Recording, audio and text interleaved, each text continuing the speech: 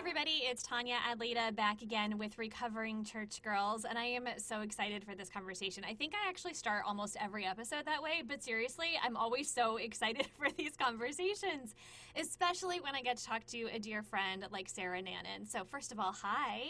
Hey, thanks for having me. I'm so excited too. Oh my goodness. And I love this idea of Sarah there's so many different layers. She is an author of Grief Unveiled, A Widow's Guide to Navigating Your Journey in Life After Loss.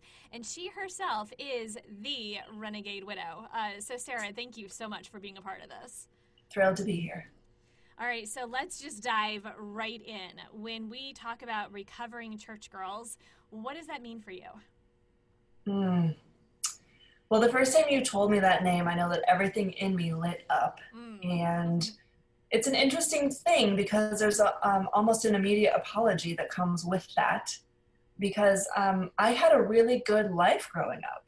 And my life was really, really heavily influenced by the church.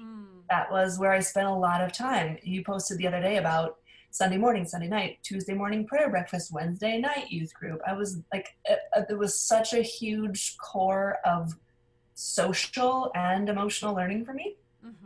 And, that was all I knew. So it was great.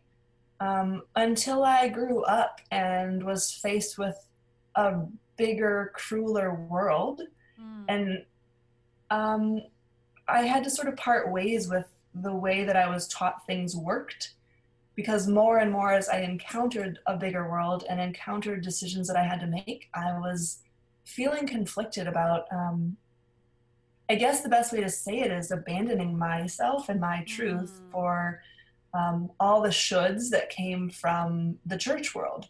Right. And it took a long time and burying my husband really to wake me up to the level of guilt and shame and fear that really dictated my decision making and who I was allowing myself to be in the world. That really stemmed from what I was taught was good and worthy and lovable and safe in that world of church. So I guess that's the long answer to your lovely question about what does this idea of being a recovering church girl mean to me, and I'm so glad I'm doing it.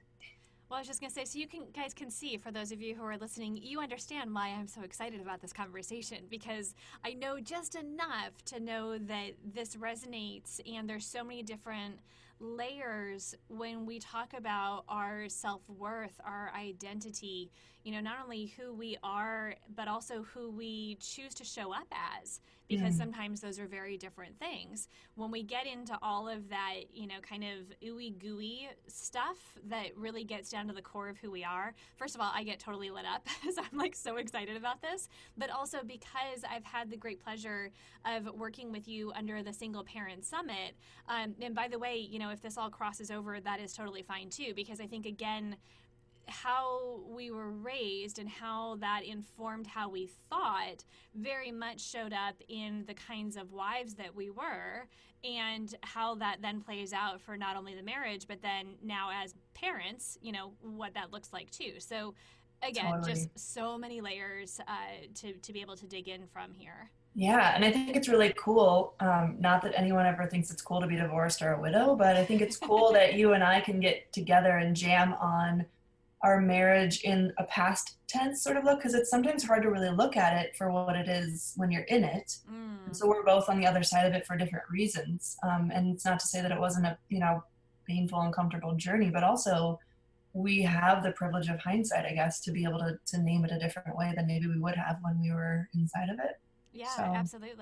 Absolutely. So, okay, based on that sentence alone, I'm going to go ahead and rebrand this as another one of our special episodes that gets to go to both Recovering Church Girls and the Single Parent Summit podcast. So if you guys don't know each other in terms of audiences, there you go. There's your introduction. So all of that to say, I love it. I love what you said in the very beginning, this idea of there's almost an immediate apology that comes to mind for you because you had a beautiful, lovely childhood. And I love that you say that, because I think that so quickly I can find the negative experiences that I've now identified being far enough removed from this, and I don't always remember the joy and the community and all of the positive things as quickly because I'm like deep in the work of working through all this stuff. So first of all, I love that you mentioned that. Yeah, I think it's important because it feels important for me to honor, those formative years, to honor my parents, to honor the youth group leaders who were showing up doing their best to help me become an amazing person. And I think they did a great job. I think that I just had to unlearn some of what they taught me to really get closer to being that amazing person that I've always been. Yeah, I love that. And it's kind of that quintessential throwing the baby out with the bathwater, type of idea, that there is so much good and there's so much good intentions, I think, in these kinds of spaces and communities and experiences.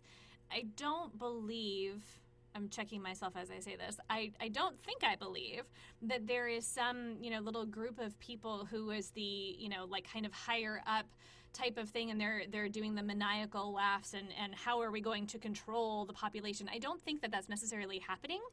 I do wonder, though, if at some point in time in history that did happen, and Totally. all of the decisions that were made then got carried down from generation to generation, and there's just a narrative that has been perpetuated this entire time based on perhaps a group of white men in a little back room somewhere.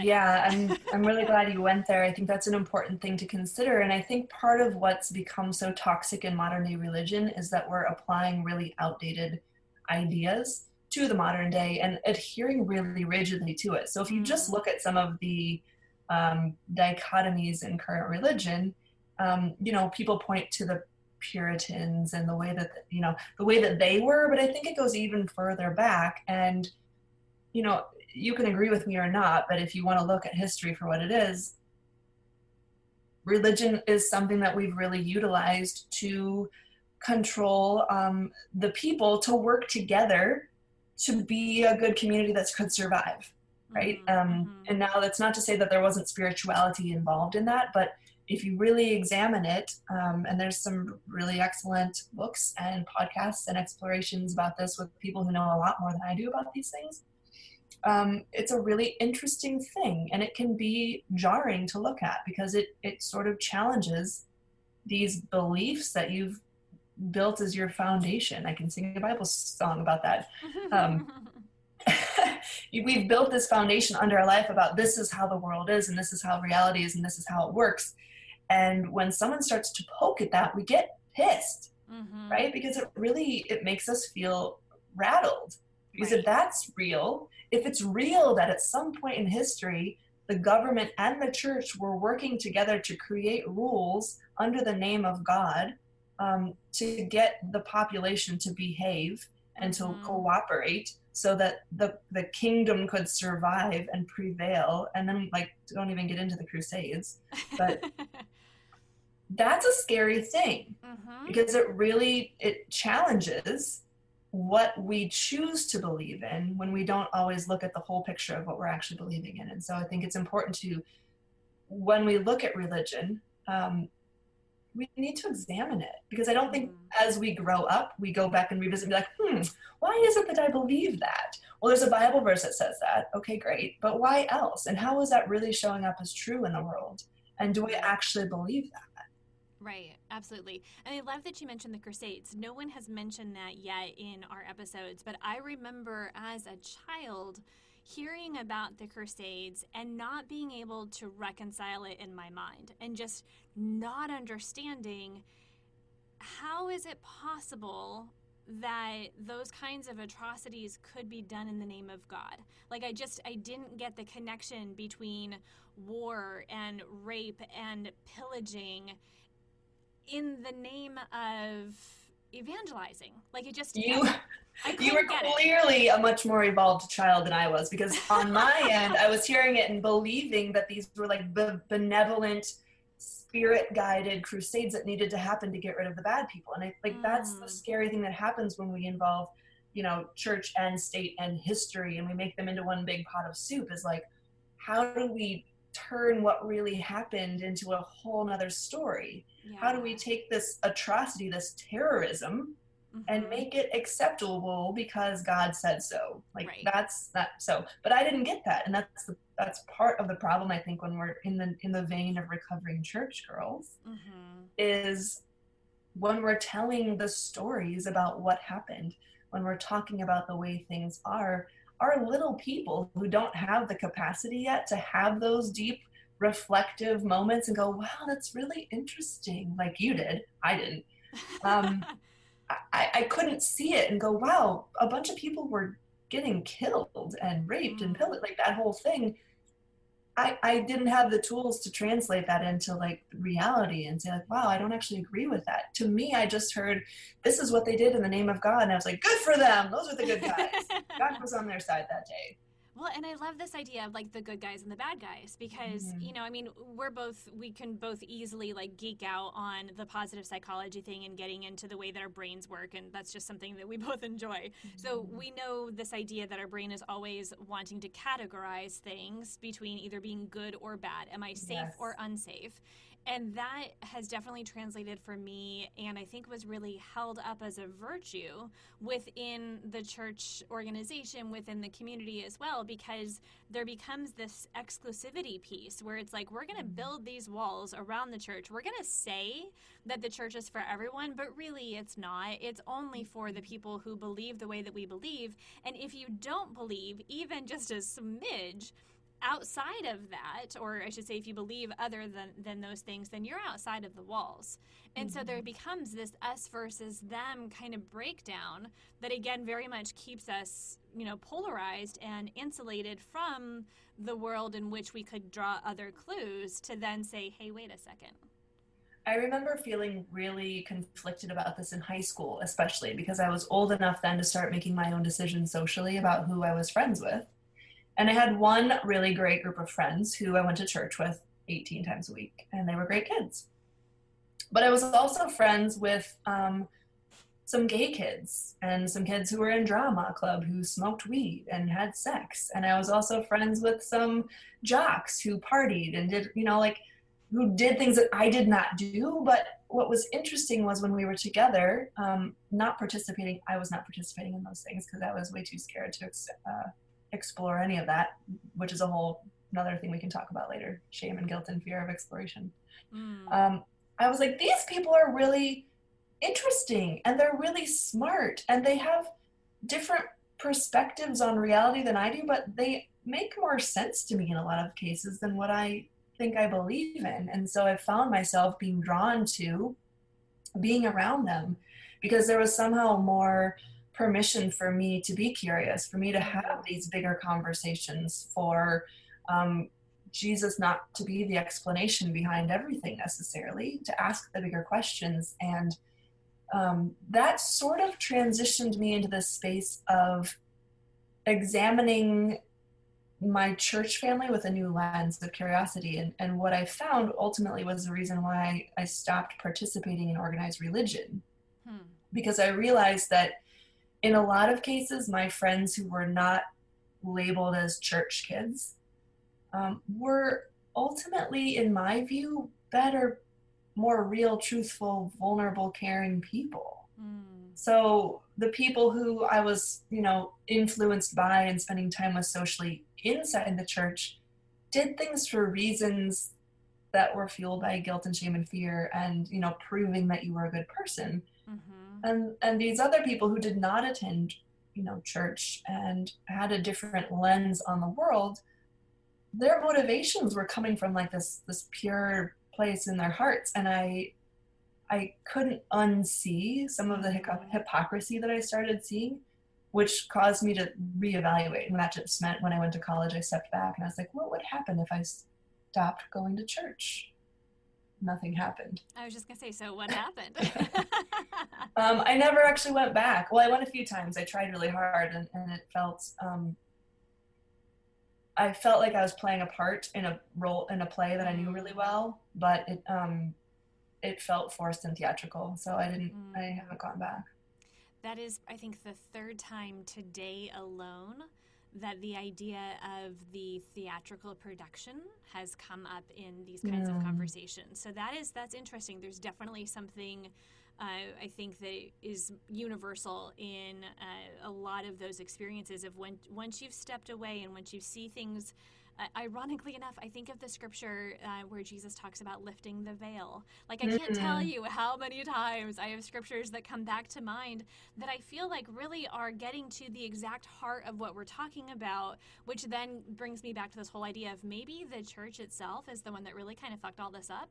Like, maybe if it was just, and I'm not saying for sure, I'm just saying maybe, that if it was just the word of God with our own individual experiences with that, I wonder if this could be a very different experience. I wonder if maybe we wouldn't have the foundation of the fear and the guilt and the shame. And I definitely want to talk about that more, especially as it relates to us as women.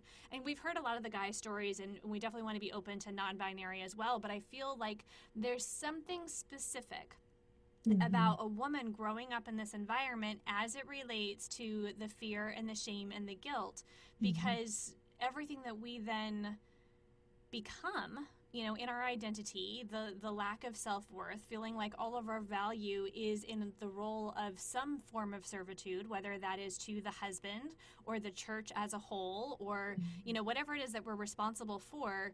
We're never just responsible for ourselves, first of all. And then there becomes this codependency that is almost like non-negotiable. There is no way, well, let me rephrase that. Hold on. Can't go for the absolutes. I haven't seen anyone yet go through these kinds of experiences without having some form of codependency in their world that they then have to unlearn.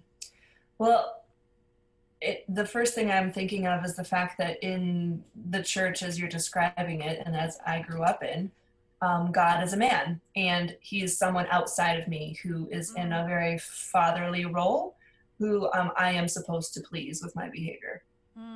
And just right there, it's like you can go ahead and drop the mic, because right there, there's so much there. So everything for me growing up was about being good, you know, so we can get to heaven. But like more than that, I think the goal was really so that, you know, we can be pleasing to God. And I really felt the anxiety of that and the pressure of that, particularly in my teenage years. When it came to sexuality. And I think it's easier when you're a little girl and your job is to like obey your parents. And it's a whole nother thing when your body's supposed to be a temple and you're supposed to be chaste and save yourself for your husband that God will provide for you. I'm noticing that I make a strange voice when I'm talking about the God rules. I love, because it just, I mean, first of all, like fits so perfectly. And again, there's so many different layers to everything that you've just mentioned, almost in passing. But I think that's a really important thing to pay attention to, because how much do we experience in passing, you know, I'm kind of like air quoting this, that we never even really spent any time on to really dig deep and what does that mean. There was just such this blanket acceptance. Everything that you're saying, I'm like nodding my head. I'm going, well, yeah, of course, because of course that's the way that it was. Yeah, this is really ripe territory. And I think I always like to come back to, you know, proactive and looking forward. And so I started with this idea of God as a man outside of me. And what I've come around to in my present day, after a lot of work and unlearning, is this idea that divinity, God resides within me. Not as an outward expression, but that each of us actually have this divinity in us. And that now I hear God's word in its purest form without the connotations of the church, really as this wisdom from our inner knowing, right? It's no different than the Buddhist philosophies. It's no different than any of, you know, the major religions in the world. It all comes back to, how can I be in integrity with my highest and best self? How can I be in alignment with my community? How can I be of service to people without abandoning myself and trapping myself into this shell of a body who by a rote follows these rules because I said so? And that has been such a healing experience for me, to reclaim that power that I didn't know I gave away all those years ago. And to have a little bit more of an autonomous approach to life and to figuring out who I was, separate from all of those filtration systems that I had developed and curated all of those years. Yeah, absolutely. There's so much of what you just said that resonates with me, especially your viewpoint and your philosophy when it comes to the idea of divinity within us. That took me some time to get to. And I don't know about you, when I chose to leave the church, there was a piece of me. So, first of all, I should say, in case you don't know already, I am the twice divorced wedding planner. So, of course, there's, a little bit of a joke there. But even stepping outside of the wedding industry that I'm just not as involved in anymore, that's yet another piece of my identity that I have to choose what to do with. Putting me back in that moment, I chose to leave the church at the end of the second marriage. The process of the first marriage ending was brutal, absolutely devastating. All of my hopes and dreams, and I'm the one that chose to end the marriage. I still had to go through the grieving process of giving up on those dreams and ideals, and again, how it related to my identity, because here I was trying so desperately to be the good Christian wife and lost myself in the most dramatic and tangled way during the course of that marriage. So that was a bit of a process in and of itself. And then somewhere in the midst of that, there was a second marriage that lasted a whopping 6 months and 1 day. And of course, there's a story for that. But when you put all of the pieces together, it's the idea that we are multifaceted people. And I come back to that often in these conversations, because we can't be exactly who we are consistently all the time, in the sense that we're always learning something new. We're always experiencing something new. So we are constantly growing and changing. And sometimes what we're learning is actually what we need to unlearn. And then how that shapes who we then become. So it's just so many different layers to all of this. Absolutely. And I want to honor what you said in there in the middle of attempting to grieve that first marriage, which you did not have permission to grieve because you were the one who left and asked for it in the first place. And so, there's a whole nother layer of repentance required of you because you asked for this. Why are you grieving? You should be like skipping in the streets. And, this idea that, I think the unallowable grief is probably the most painful because there's no space for it in our social structure to hold that or to honor that with you. But moving even further into what you said about unlearning is this idea of what I talk about as unbecoming to become. And I think we all, we require some sort of initiation for that to actually happen.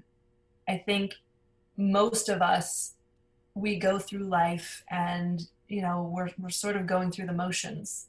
We go to church every Sunday because we go to church every Sunday because that's when church is and it's on Sunday, so we go.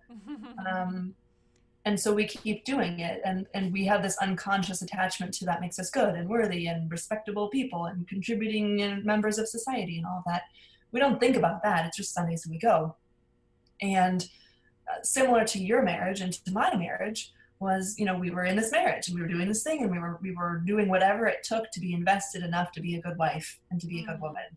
And, they ended in different ways, but at the same time, your divorce, it says first and second, and the death of my husband were this like really pivotal initiation where we were faced with our reality, our mortality, our God stories.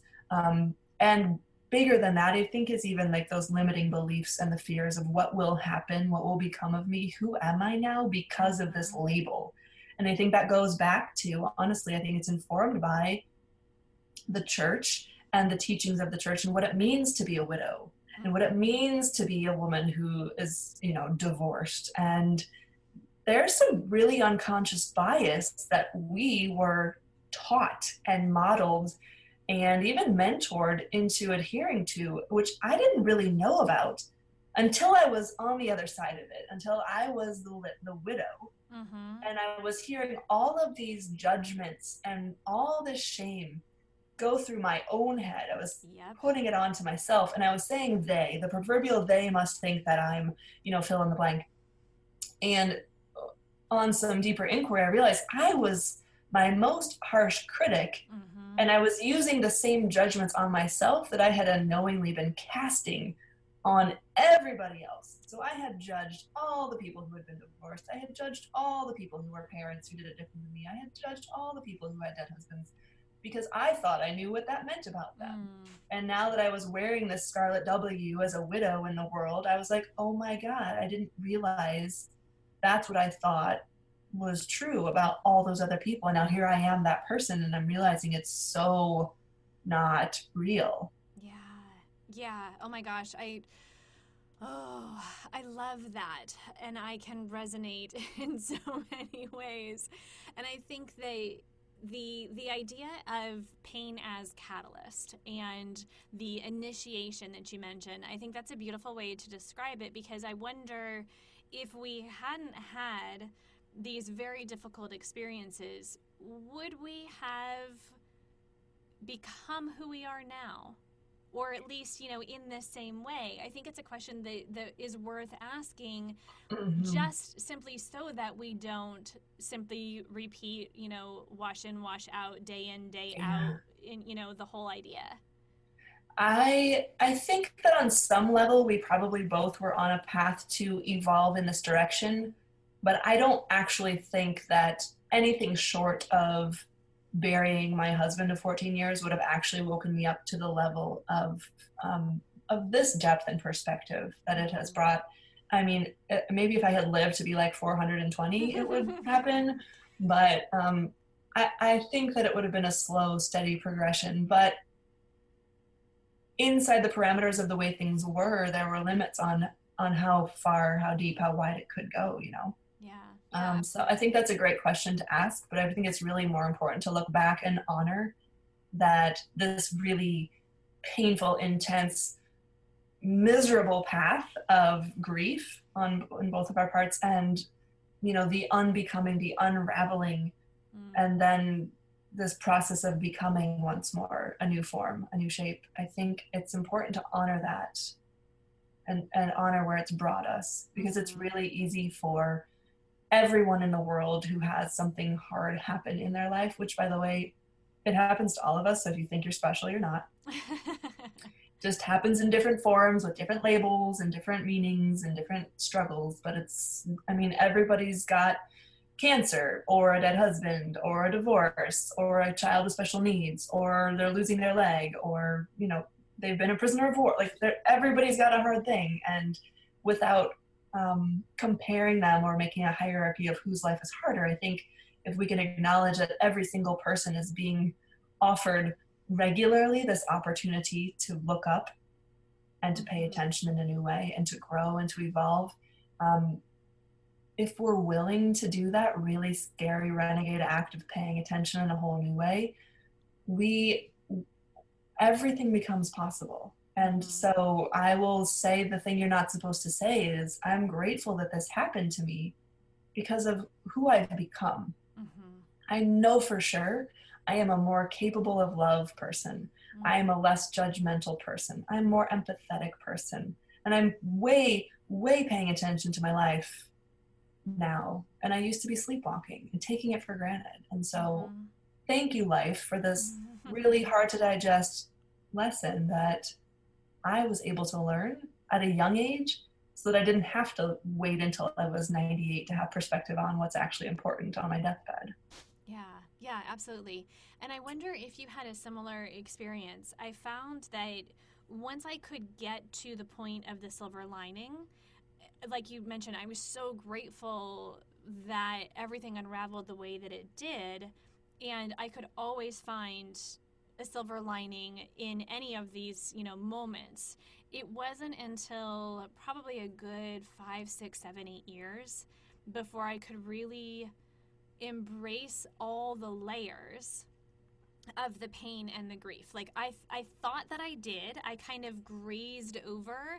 I mean, the first transition period, that was very difficult. I was, on my knees in the bathroom sobbing. Like you can't not have some level of grief. But I think at some point in time, I wasn't going as deep And I started to kind of glaze over things again. And it wasn't until really committing to the work of recovering church girls that I've had to peel back layers that I thought I dealt with.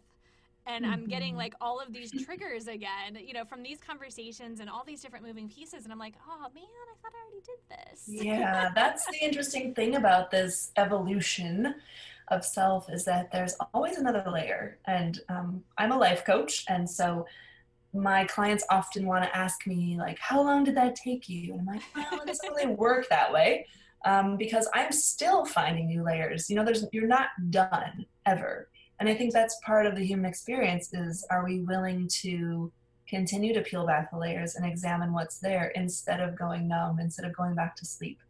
And that's really been the beautiful lesson for me, is that as soon as I'm aware of that trigger or that layer, I'm like, all right, which coach am I hiring for this one? Because I'm not willing to sit around and wait or give it time or let it percolate or let it, go back to sleep in me. I want to explore it, because every time, you said a silver lining, which I don't really like that word, but you can totally use it.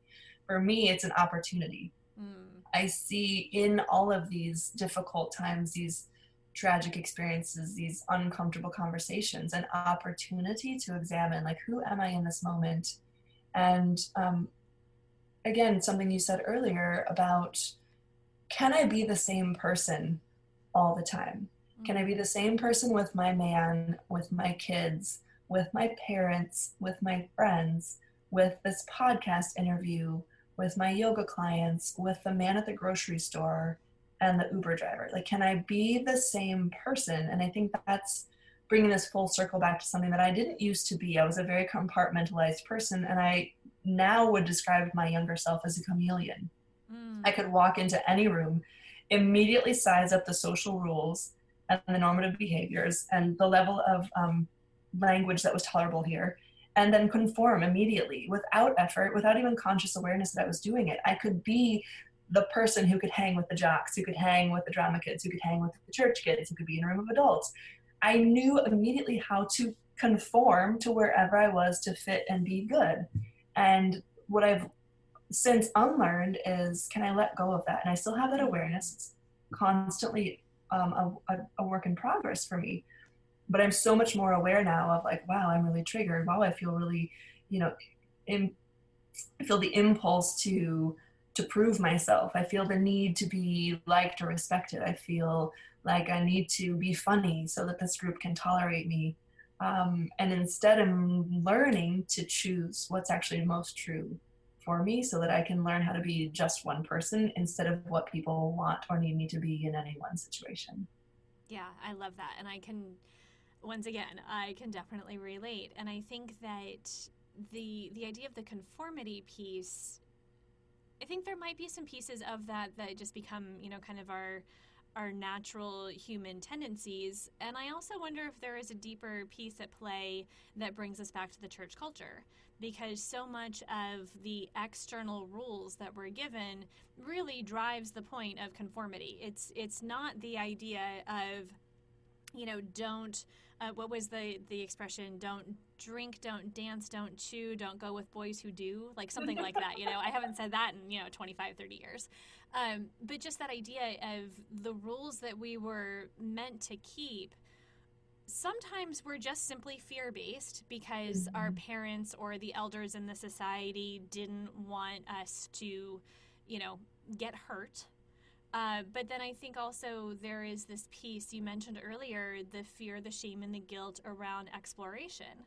And I love that you mentioned, and thank you for your vulnerability, that you started to question a lot of this when it came to your sexuality, as far as like it's that same time period that you really started to question the things that you were told. Because first of all, you're not the first person on this podcast who has said exactly that.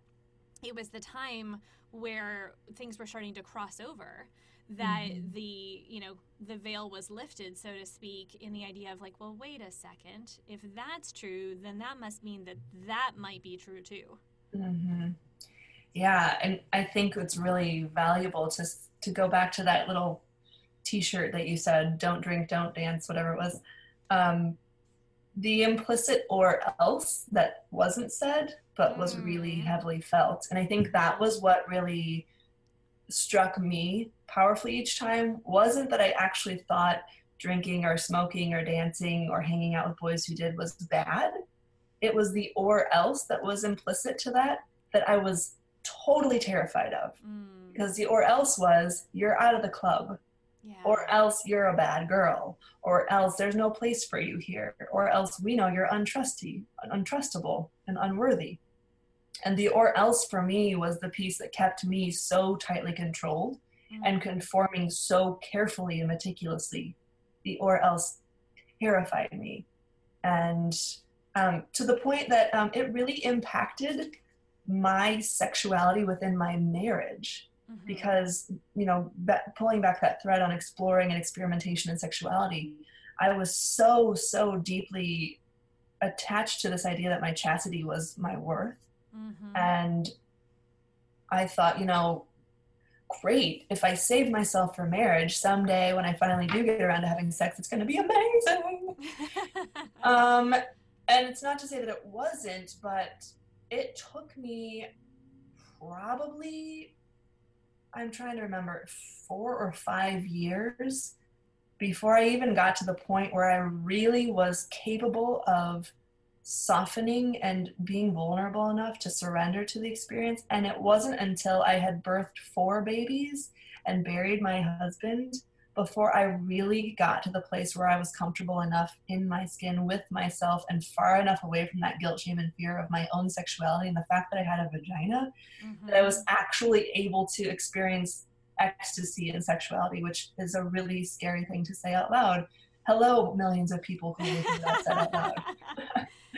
Yeah, I totally get it though. And I think I love what you mentioned, the idea of bringing our worth back to our virtue.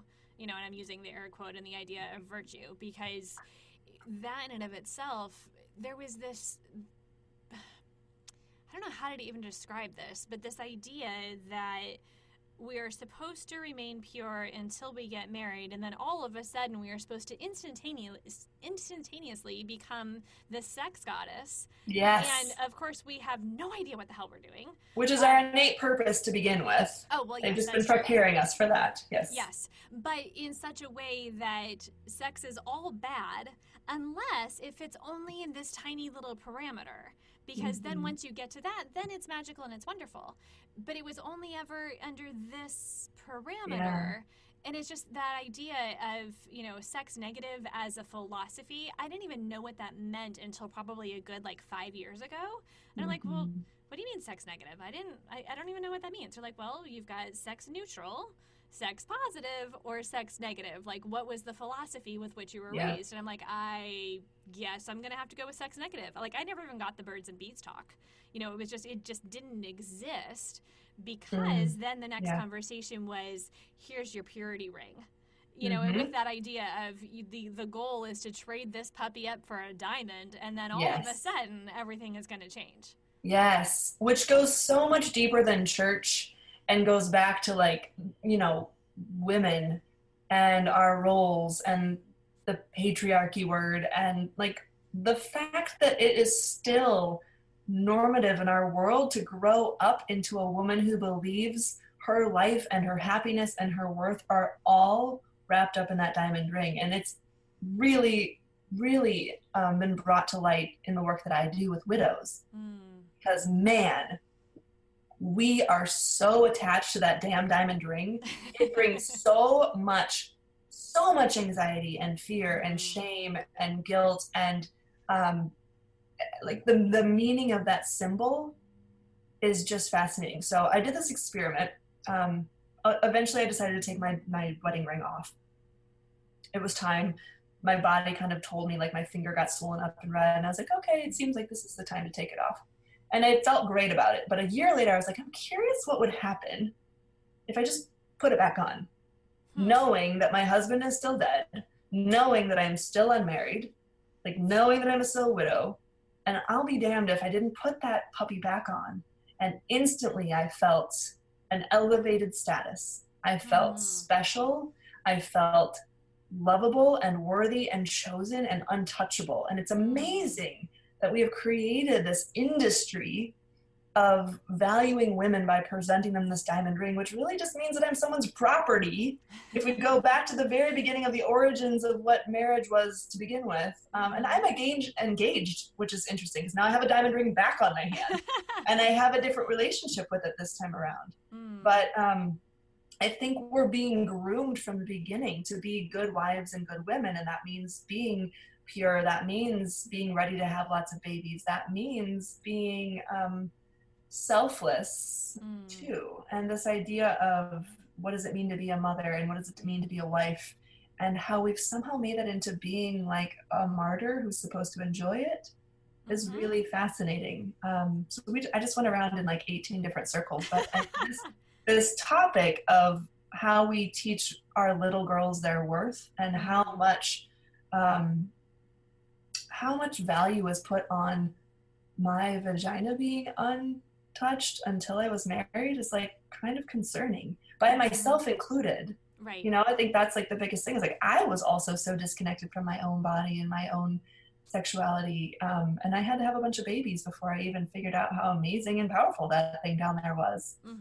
Yeah, absolutely. And the idea of this disconnection, I feel like that was a huge piece for me. And again, I would go so far as to say that we were groomed to disconnect from ourselves, whether that was sexually, whether that was physically. Like I remember even just recently, I got so triggered. Someone in my family said something along the lines of, well, I don't live by my feelings.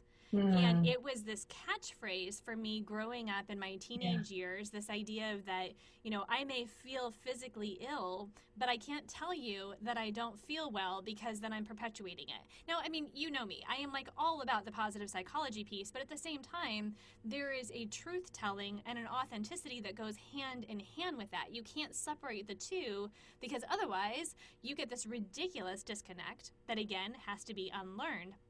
I can't tell you how long it took me to reconnect all the pieces of myself and to recognize that my body and I were actually on the same team. I fought against my body for so long, and when I would get sick, and I ended up with chronic fatigue and all sorts of other crazy things, but whenever that would happen, I would say things like, oh, my body is giving out on me, or, you know, all of that kind of a thing. I'm just getting old. Right. It's just like, well, wait a second. Where have I let my body down? Where have I overcommitted my energy? Have I had enough water? When was the last time I ate? You know, like I am terrible still to this day about eating on a regular time before I, you know, fall apart. But all of these things, I feel like there was some piece that was important to moving the narrative forward that I needed to be separated from myself so I wouldn't know how powerful I was when I put all the pieces together. And I think it goes even deeper than that, as women, we're taught that being emotional, that being needy is a bad thing. So this is on the other side of, I'm in widowhood now, I'm on the other side of an attempt at a relationship, and I'm with a relationship coach just working on me because why do I keep repeating this pattern? And my coach says to me, it's really fascinating that you've been existing on scraps and totally okay with it.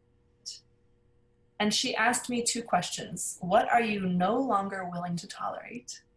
And what are you ready to require in a relationship? And immediately the like 9-year-old in me was like, oh, hell no. Ain't nobody gonna date her. Ain't nobody gonna love a woman who has needs and requirements and shit like that. I'm not doing that. No one's gonna be in a relationship with me. Nobody likes girls like that.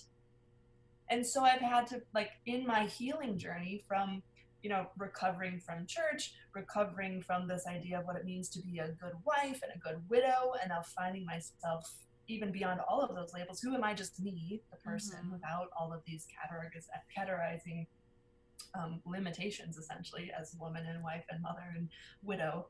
The person, Sarah, can I be tenderly curious about examining what it is that I need, and what do I want, and what am I feeling, and what do I not want?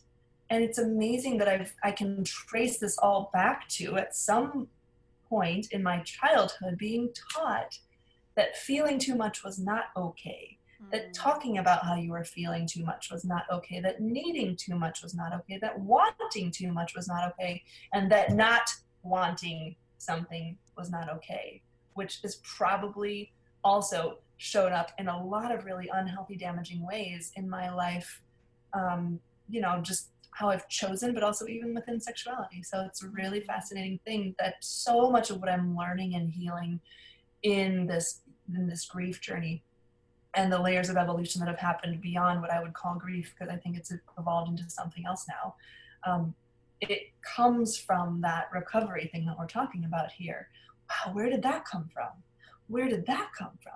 That's something that I've believed my whole life, because I can feel it in my bones and my liver, that feels like a universal truth that I'm now unlearning. Mm-hmm.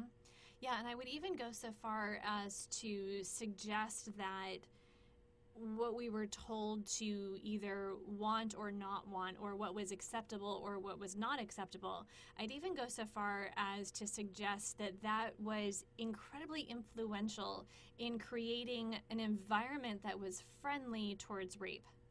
Because when you look at the whole Me Too movement and all the rest of it, those of us that were in the church, we were not surprised at all to see all of the things that came out. And even now, we still, every day, it feels like there's some new thing that is being unveiled and uncovered about trauma that occurred within the Catholic Church or within any other sort of religious experience. And I feel like for those of us that were there, now looking back, we can say, oh, wait, that goes to that, goes to that. Like, we can see the connecting points. When we were in the experience, I don't know that we had any sort of depth or scope to understand that my no means no, my yes means yes. Yeah. And I am completely okay to say yes or no. I don't have to just go along with something because this person, even just down to the idea of like the worth and the value, because he likes me, doesn't that mean that I now owe him? Yeah. I should want this. Right. I should like this. And this is like such a powerful, important thread that feels really important for us to, as a whole, collectively, like really take some ownership of, because I can identify with that little girl who was, there were people who were in charge and they were supposed to do what they were good people, so they wouldn't do anything bad. Right. Now it's interesting that my involvement in the Me Too movement happened much later in my adult life. And it's fascinating on the other side of that experience to see, even then as an adult, with what I would say is a pretty huge level of confidence, with a pretty loud voice, I still felt incapacitated by that old story of don't have needs. There's no here. Like it was happening to me, and I had no right to say the otherwise. And so it's a really fascinating thing to now be teaching my kids. I have 2 boys and 2 girls, so it's different but the same for both of them. This idea of no means no. And you know what? If grandma wants to give you a hug and you'd rather give her a high five, that's totally cool. I'm never going to make you hug someone if you don't feel like hugging them. There's a lot of other ways that you can be with that person. And also, it was an interesting thing as my little ones, like little, like we explore in the bathtub, right? Little boys are like, oh, wow, there's a penis down there. What's that do? And then little girls are like, oh, wow, there's a vagina down there. What's that do? And it was interesting how I caught myself allowing it for the boys and not allowing it for the girls. Interesting. And so I had to like catch my words and be like, hey, there's times and places where that's allowed, not at the dinner table, but like the bathtub or when you're in your room by yourself, totally cool. I never had that permission. Right. And I think that's part of it, is if we understand our own bodies, if we understand what the experience of pleasure is, we can also understand what is not fucking pleasure. Right. And we can say no when it's not okay, when it doesn't feel good, when it doesn't feel safe. It's weird how those signals can get confused. And anyway, this is a long rant on this topic, but I'm so glad you brought it up, because I think it's really important for us to reclaim that and break that pattern for our children and for the future, because our voice has been so taken from us in this idea of being good. And not being the hysterical, needy, emotional, overreactive woman that is still such a freaking perpetuated thing in the world today. Mm-hmm. Absolutely. And I love that you mentioned about how you're parenting your kids in this, because I think that that's something that was probably one of the first pieces that I saw in myself. I was saying the same things that were said to me. Yes, it comes out of your mouth and you're like, oh no, go back in. Who's right? It's like, you know, when my kids are probably like 12 and 13 and I'm saying things and I'm like, I don't actually agree with what I just said. And I have to, you know, have that conversation with them. I'm like, guys, give me just a second. Like, let me think about this. Let me be really intentional about what I want to say, because I don't want to say what I just said. So yeah, I love that you mentioned that. I think that in some ways, I feel like there's an opportunity to reparent ourselves by the way in which we parent our children, because we are a different version now and we have more information and more experience and all the rest of it. So there's an intentionality that we can then apply to ourselves just as much as the next generation. Absolutely. And that's so true, particularly for me. My oldest daughter is, she appears to me the way that I remember myself, in my most pure form, like wildly creative, really, really strong and powerful, and needing to be at the top of the tallest, whatever I could climb. Constantly making things, constantly singing.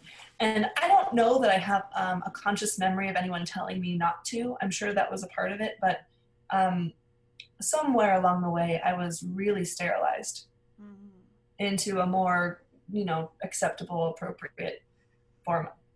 I will tell you that the word inappropriate is like one of the most triggering words for me in my memory, because that was the explanation for the things that I wanted and experienced and shared. It was always inappropriate. And, you know, that made me feel like I was inappropriate, right? And so I'm now really reflecting on that memory of how I felt, like too much, too loud, too bright, too colorful, too emotional, too whatever. And I have a daughter who is all of those things. And it goes between this like very triggered response, because my first visceral response is, that's not safe, because it's inappropriate, because somebody said so. And my second answer is that true? Because my goodness, now my 9-year-old has pink hair. And I don't think that's inappropriate, because when I saw her face light up when she got the beauty salon chair turned around and she saw herself with pink hair, luminous, right? She was totally in alignment with her truth in that moment. And I could have said, it's inappropriate for a 9-year-old girl, an 8-year-old girl to have pink hair. But is that true? Or is it just this really powerful declaration that she is willing to be seen in the world and that she's creative and magical? That's more true to me than it being inappropriate. And so I'm constantly reparenting myself through her, I think, most of all, because I feel like she's most similar to the younger me.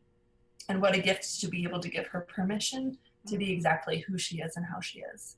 Yeah, absolutely. It's so interesting, your response and your relationship with the word appropriate or inappropriate, because it's the exact same thing for me. And there was some situation, I forget exactly what it was, but my daughter said something about, well, that's inappropriate. And just the way that she said it was seriously echoing someone else's voice. It wasn't hers, it wasn't mine. And I don't remember the context of the conversation, but I had a visceral reaction in that moment.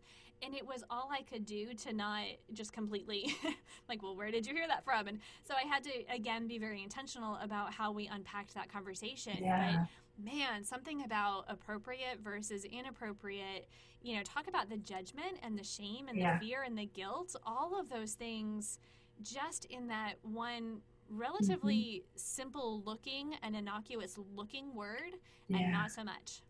Yeah, I think it's a really great practice whenever you feel inclined to use it to say, says who? Right. Because most chances are it's not going to be you. And so then you get to examine, like, is that actually true? And it's been a real unlearning for me, for sure. this has been such an enjoyable conversation, and I feel like any one of the little rabbit trails that we took, we could easily dig into for an entire another episode. So Sarah, Yes, thank you absolutely. so much. Like there's so many layers, I think, to this process, and especially to being able to have this kind of conversation in such a way that we can be seen and that we can be vocal and we can own not only who we are now, but who we were then, and be able to really recognize that journey. And I'm just really grateful that you would share that with us.